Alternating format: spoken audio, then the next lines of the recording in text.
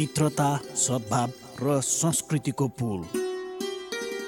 कार्यक्रम हिमाल वारी पारी क्यापिटल मिडिया ग्रुपको विशेष प्रस्तुति कार्यक्रम हिमाल वारी पारी।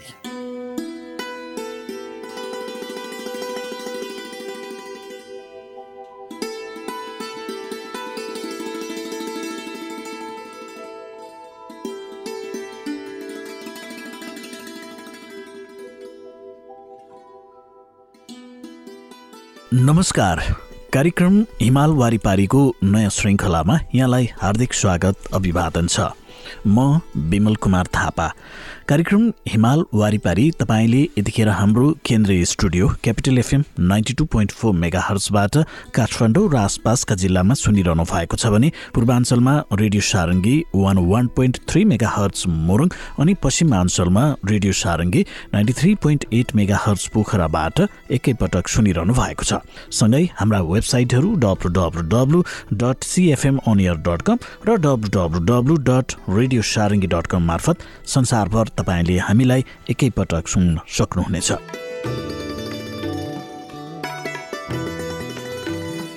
कार्यक्रम हिमाल वारिपारीमा हामी नेपाल र चीन बीचको मैत्रीपूर्ण सम्बन्धका विविध आयामहरू, विशेषतः नेपाल र चीन बीचमा यहाँका सांस्कृतिक आदान प्रदानहरूका बारेमा पनि हामी जानकारी प्रस्तुत गर्छौं, सँगै सामग्रीहरू प्रस्तुत गर्दछौं। नेपाल र चीन बीचको मैत्रीपूर्ण सम्बन्ध स्थापना भएको 60 वर्ष पुगेको छ र यो सन्दर्भमा नेपाल र चीन बीचमा हामीले के कुराहरूमा चाहिँ विशेषतः आदान प्रदान गर्न सक्दछौँ, धार्मिक कुराहरू, सांस्कृतिक कुराहरू, आर्थिक कुराहरू र सामाजिक सवालहरूलाई पनि हामी कार्यक्रममा सामग्रीका रूपमा प्रस्तुत गर्दै आइरहेका छौँ। सुरुमा भने हामी समाचार गतिविधि प्रस्तुत गर्दैछौँ।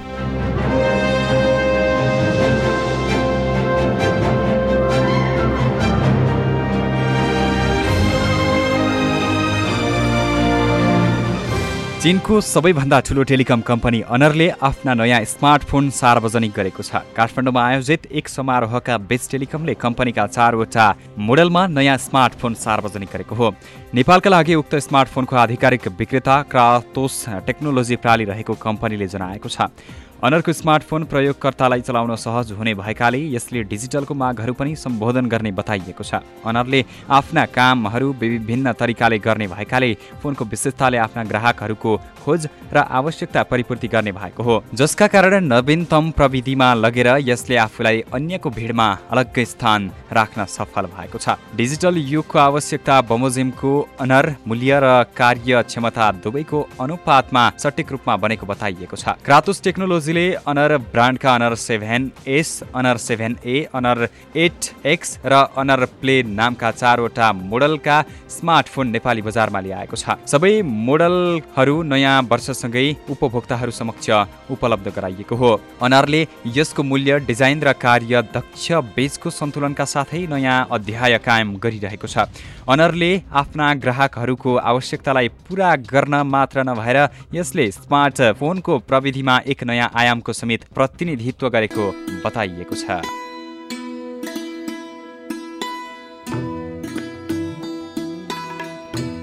श्रोता, हिमाल वारिपारीको हरेक श्रृङ्खलामा हामीले चीनको विशेषताका बारेमा पनि विशेष सामग्री प्रस्तुत गर्दै आइरहेका छौँ।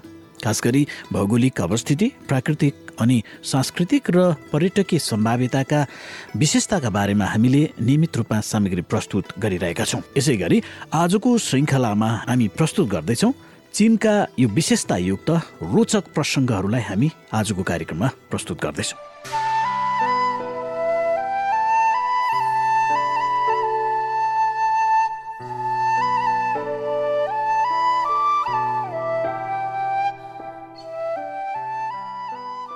श्रोता, कार्यक्रम हिमाल वारिपारीमा हामी तपाईलाई चीनका विविध आयामहरू बारेमा जानकारी गराउँदै आएका छौँ। आजको श्रृङ्खलामा पनि हामी यसै क्रमलाई निरन्तरता दिँदैछौँ। आज हामी तपाईलाई चीनको विज्ञान तथा प्रविधि सम्बन्धी आधारभूत परिचय दिँदैछौँ भने चीनमा विज्ञान र प्रविधिको विकास सम्बन्धी राष्ट्रिय महत्त्वका योजनाहरू के कस्ता छन् तिनका बारेमा पनि संक्षिप्तमा जानकारी दिने प्रयास गर्दैछौँ। विगत केही वर्षदेखि यता चीन सरकारले विज्ञान तथा शिक्षा मार्फत देशलाई समृद्ध पार्ने रणनीतिको कार्यान्वयन गर्दै आएको छ। त्यसैले चीनले विज्ञान तथा प्रविधिको विकासलाई निकै ठूलो महत्त्व दिनुका साथै वैज्ञानिक अध्ययन र प्राविधिक विकासमा बढी लगानी गरेको छ। सन् 2012 मा चीनले वैज्ञानिक अध्ययन र प्राविधिक विषयमा गरेको लगानी 10 खर्ब चिनिया युआन पुगेको छ भने सो परिमाण विश्वको तेस्रो स्थान पुगेको छ। चीन सरकारले राष्ट्रिय वैज्ञानिक तथा प्राविधिक विकास योजनाको कार्यान्वयनबाट चीनको विज्ञान तथा प्रविधि क्षेत्रको विकास कार्यलाई अघि बढाएको छ। हाल चीनका मुख्य वैज्ञानिक तथा प्राविधिक योजनाहरूमा आधारभूत विज्ञान सम्बन्धी अध्ययन, कृषि क्षेत्र, उच्च तथा नयाँ प्राविधिक व्यवसायको विकास, अन्तरिक्ष प्रविधि र प्रतिरक्षा लगायत विभिन्न क्षेत्रहरू समावेश छन्। चीनको विज्ञान तथा प्रविधि मन्त्रालयले सम्बन्धित विशेषज्ञहरूको टोली गठन गरी उचित संस्थाको छनौट गर्दछ। छानिएका संस्थाले त्यसका लागि आवश्यक खर्च मन्त्रालयले बेहोर्ने गरी सम्बन्धित अध्ययन कार्य पनि गर्दै गरेको छ। विगत धेरै वर्षसम्मको विकासको क्रममा चीनसँग विभिन्न किसिमका वैज्ञानिक अध्ययन र प्राविधिक विकास गर्ने क्षमता छ। केही आधारभूत विज्ञानको अध्ययन क्षेत्र र उच्च तथा नयाँ प्रविधियुक्त क्षेत्रहरूमा चीनले हासिल गरेका केही उपलब्धिहरू अन्तर्राष्ट्रिय क्षेत्रमा अग्रस्थानमा पुगेका छन् वा नजिकिएका छन्। श्रोता, अब हामी तपाईलाई चीन सम्बन्धी विज्ञान र प्रविधिको विकासमा रहेका केही राष्ट्रिय योजनाहरूको बारेमा जानकारी दिँदैछौँ। चीनले सुरु गरेको आधारभूत अनुसन्धान सम्बन्धी राष्ट्रिय योजना अर्थात् मुलुकको महत्त्वपूर्ण आधारभूत अनुसन्धानात्मक विकास योजनाको कार्यान्वयन सन् 1997 को मार्चदेखि सुरु गरेका कारण यसलाई 97 मार्च योजना पनि भनिएको छ। 97 मार्च योजनाको महत्त्वपूर्ण अनुसन्धान कार्यमा कृषि, ऊर्जा, शक्ति, सूचना स्रोत साधन र वातावरण, जनसङ्ख्या तथा स्वास्थ्य सामग्री आदि तथा राष्ट्रिय अर्थतन्त्र, सामाजिक विकास र स्वयं विज्ञान तथा प्रविधिको आफ्नै विकाससँग सम्बन्धित महत्त्वपूर्ण वैज्ञानिक समस्याहरू समावेश छन्। यस योजनाले बहुउद्यमी विद्याहरूको मिलिजुली अनुसन्धानका माध्यमबाट सम्बन्धित समस्याहरूको समाधान गर्ने सैद्धान्तिक तर्क र वैज्ञानिक आधार उपलब्ध गराउँदै आएको छ। विगत केही वर्षदेखि यता चीन सरकारले यस योजनाका लागि दर्जनौं अर्ब चिनिया युआन लगानी गरेर 300 भन्दा बढी परियोजनाहरूको निर्माण कार्य सुरु गरेको छ। हाल अगाडि नै सुरु गरिएका केही परियोजनाहरूबाट निकै धेरै वैज्ञानिक सफलताहरू पनि प्राप्त भएको छ। चिनिया वैज्ञानिकहरूले नानोमिटर, जीन मगज सम्बन्धी विज्ञान, प्राचीन जीवशास्त्र जस्ता क्षेत्रमा प्राप्त अनुसन्धानात्मक उपलब्धिले संसारको ध्यानाकर्षण गरेको छ। उदाहरणका लागि श्रोता, चिनिया वैज्ञानिकले सन् 2002 मा धानको जीनबारे सफल अनुसन्धान र परीक्षण गरेपछि सन् 2004 मा धानको जीनको सफल क्लोनिङ पनि गरिसकेका छन्। श्रोता, अब हामी तपाईलाई उच्च र नयाँ प्रविधियुक्त अनुसन्धानात्मक योजनाका बारेमा जानकारी दिन गइरहेका छौँ। चीनको उच्च तथा नयाँ प्रविधियुक्त क्षेत्र सम्बन्धी राष्ट्रिय योजना अर्थात् उच्च प्रविधिको अनुसन्धान र विकास सम्बन्धी राष्ट्रिय योजना सन् 1986 को मार्च महिनामा चीनका 4 जना प्रसिद्ध वैज्ञानिकहरूबाट प्रस्तुत गरिएकाले यसलाई 86 मार्च योजना पनि भनिएको छ। 86 मार्च योजनाले विश्वको उच्च प्रविधिको विकास क्रम तथा चीनको खाँचो र क्षमताका आधारमा जैविक प्रविधि, अन्तरिक्ष प्रविधि, सूचना प्रविधि, लेसर प्रविधि, स्वचालित प्रविधि, ऊर्जा शक्ति प्रविधि र सामग्री प्रविधि गरी 7 क्षेत्रका 15वटा विषयवस्तुलाई आफ्नो अनुसन्धान र विकास गर्ने मुख्य बिन्दु बनाएको छ। 86 मार्च योजनाको कार्यान्वयन मार्फत चीनमा क्रमशः चिनिया विशेषताको उच्च प्रविधियुक्त अनुसन्धान र विकास सम्बन्धी रणनीति तयार भएको छ। उच्च प्रविधियुक्त अनुसन्धान र विकासको गुरु परिस्थिति तयार भएको छ। उच्च प्रविधियुक्त अनुसन्धान गर्ने र उच्च प्रविधियुक्त उत्पादन वस्तुहरूको विकास गर्ने आधार अखडा पनि खडा भएको छ। प्रविधियुक्त नयाँ पुस्ताको वैज्ञानिक प्राविधिक पंक्ति हुर्केका छन्। अन्तर्राष्ट्रिय स्तर अनुसारका एक खेपका उपलब्धिहरू हासिल गरिएका छन्। एक डेढी मुख्य कडी रूपी प्रविधिमा ठूलो प्रगति हासिल भएको छ र उच्च प्रविधियुक्त अनुसन्धान र विकास गर्ने दिशामा चीनको स्तरलाई निकै बढी मात्रामा उकासिएको छ र चीनको वैज्ञानिक प्राविधिक शक्तिलाई निकै बलियो पारिएको छ। उदाहरणका लागि सन् 2004 मा चीनले सफल अनुसन्धान र उत्पादन गरेको फाङचौ र लोङसिङ नामक चिप्सले चीनको सूचना उद्योगतर्फ चिप्स नभएको इतिहास समाप्त भएको छ। अर्को उदाहरणको रूपमा लेनोभ कम्पनीबाट उत्पादन सन्थङ 6800 मोडेलको सुपर कम्प्युटरको कार्यक्षमता विश्वका 500 वटा शक्तिशाली कम्पनीहरूमध्ये 5औं स्थानमा परेको छ। श्रोता 86 को यो योजनापछि अब हामी तपाईलाई कृषि सम्बन्धी विज्ञान प्रविधि योजना के कस्ता रहेका छन् चीनको त्यसबारेमा संक्षिप्तमा जानकारी दिन जाँदैछौँ। चीनले कृषि क्षेत्रमा लागू गरेको विज्ञान प्रविधि योजनालाई झिल्को योजना भनिन्छ। झिल्को भन्ने शब्द झिल्कोबाट दन्दने आगो सल्कन सक्दछ भन्ने चीनको एक प्राचीन प्रचलित भनाइबाट आएको हो। यसबाट कृषि क्षेत्रको विज्ञान प्रविधि पनि झिल्को चाहिँ तीव्र गतिमा सारा चीनभरि फैलन सक्ने अपेक्षा गरेको भन्ने अर्थ बुझिएको छ। झिल्को योजना सन् 1986 देखि लागू गरिएको हो। त्यसको उद्देश्य उन्नतिशील र उपयोगी कृषि विकास विज्ञान प्रविधिको उत्खनन र विकास गर्नु र यसलाई गाउँघरमा प्रयोग गर्नु, करोडौं करोड र किसानहरूलाई विज्ञान प्रविधिको भरमा ग्रामीण अर्थतन्त्रको विकास गर्ने निर्देशन दिनु, गाउँघर र टाउनसिपबाट सञ्चालित उद्यम व्यवसायहरूको वैज्ञानिक प्राविधिक प्रगतिलाई घचघच्याउनु, गाउँले श्रमिकहरूको समष्टिगत गुणस्तरलाई माथि उकास्ने कार्यको प्रवर्धन गर्नु र कृषि व्यवसाय र ग्रामीण अर्थतन्त्रको निरन्तर तीव्र र स्वस्थ विकास कार्यलाई गतिशीलता प्रदान गर्नु हो।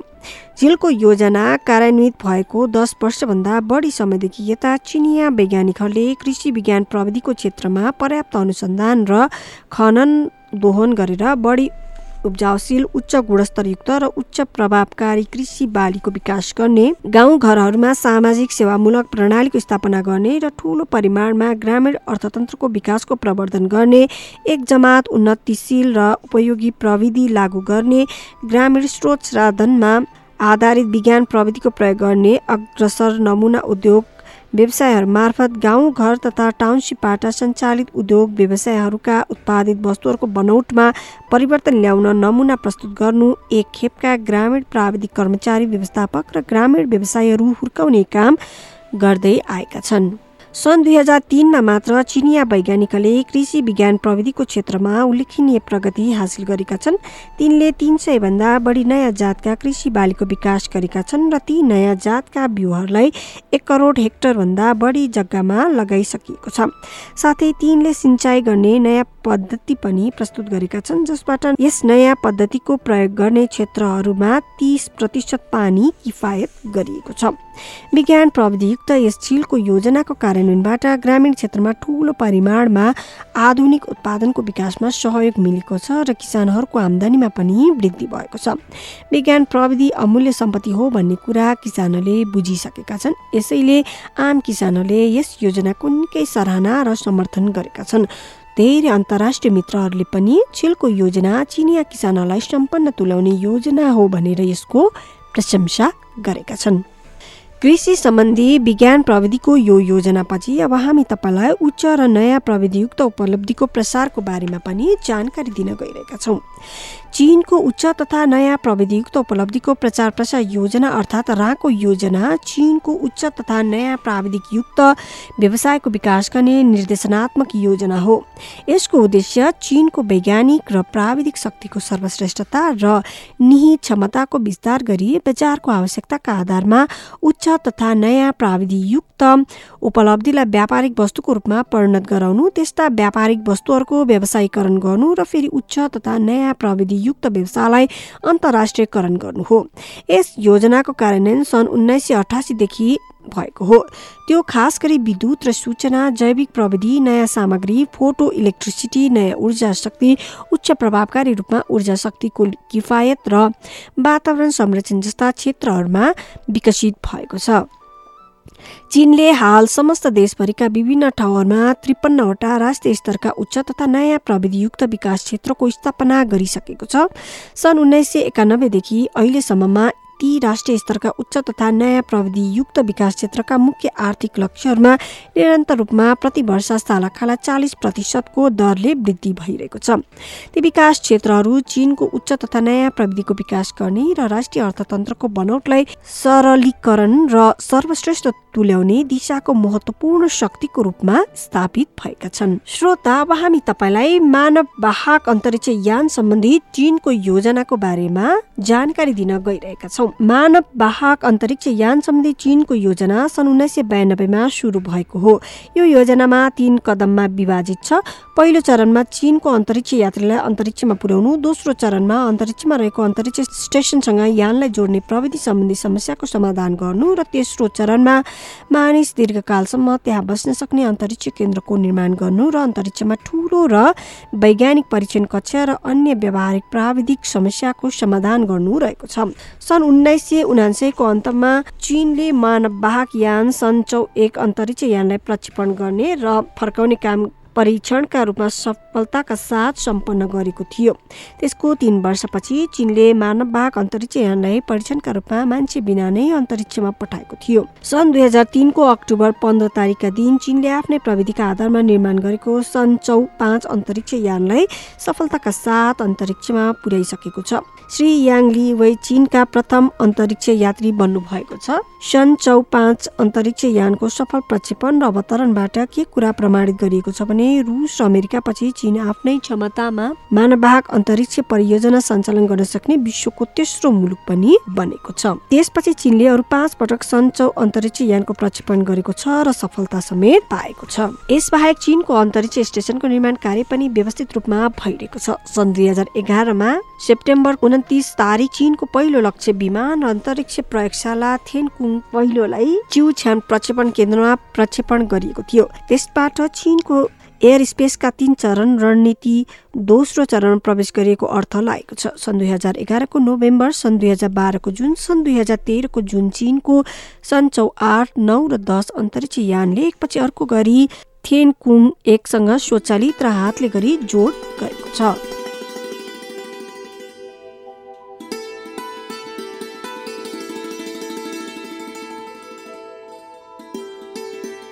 श्रोता, हिमाल वारिपारीका हरेक श्रृङ्खलाहरूमा हामी नेपाल र चीन बीचको मैत्रीपूर्ण सम्बन्धका विविध आयामहरू, विशेषतः चीनसँग जोडिएको र नेपालमा भइरहेका विभिन्न खालका गतिविधिहरू पनि हामी कार्यक्रममा प्रस्तुत गर्दै आइरहेका छौँ। र आजको श्रृङ्खलामा हामीले नेपाल र चीन बीचसँग जोडिएका केही महत्त्वपूर्ण सन्दर्भहरू आजको कार्यक्रममा हामीले प्रस्तुत गर्यौँ। भोलिको श्रृङ्खलामा हामी थप सामग्री लिएर उपस्थित हुनेछौँ। तबसम्मका लागि आजको श्रृङ्खलालाई हामी यहीँ भेट मार्दछौँ। प्रविधिमा मलाई साथ दिनुहुने साथी विश्वराज विष्टसँगै म कार्यक्रम प्रस्तुता विमल कुमार थापा बिदा हुन्छु। तपाईँको दिन शुभ रहोस्। नमस्कार।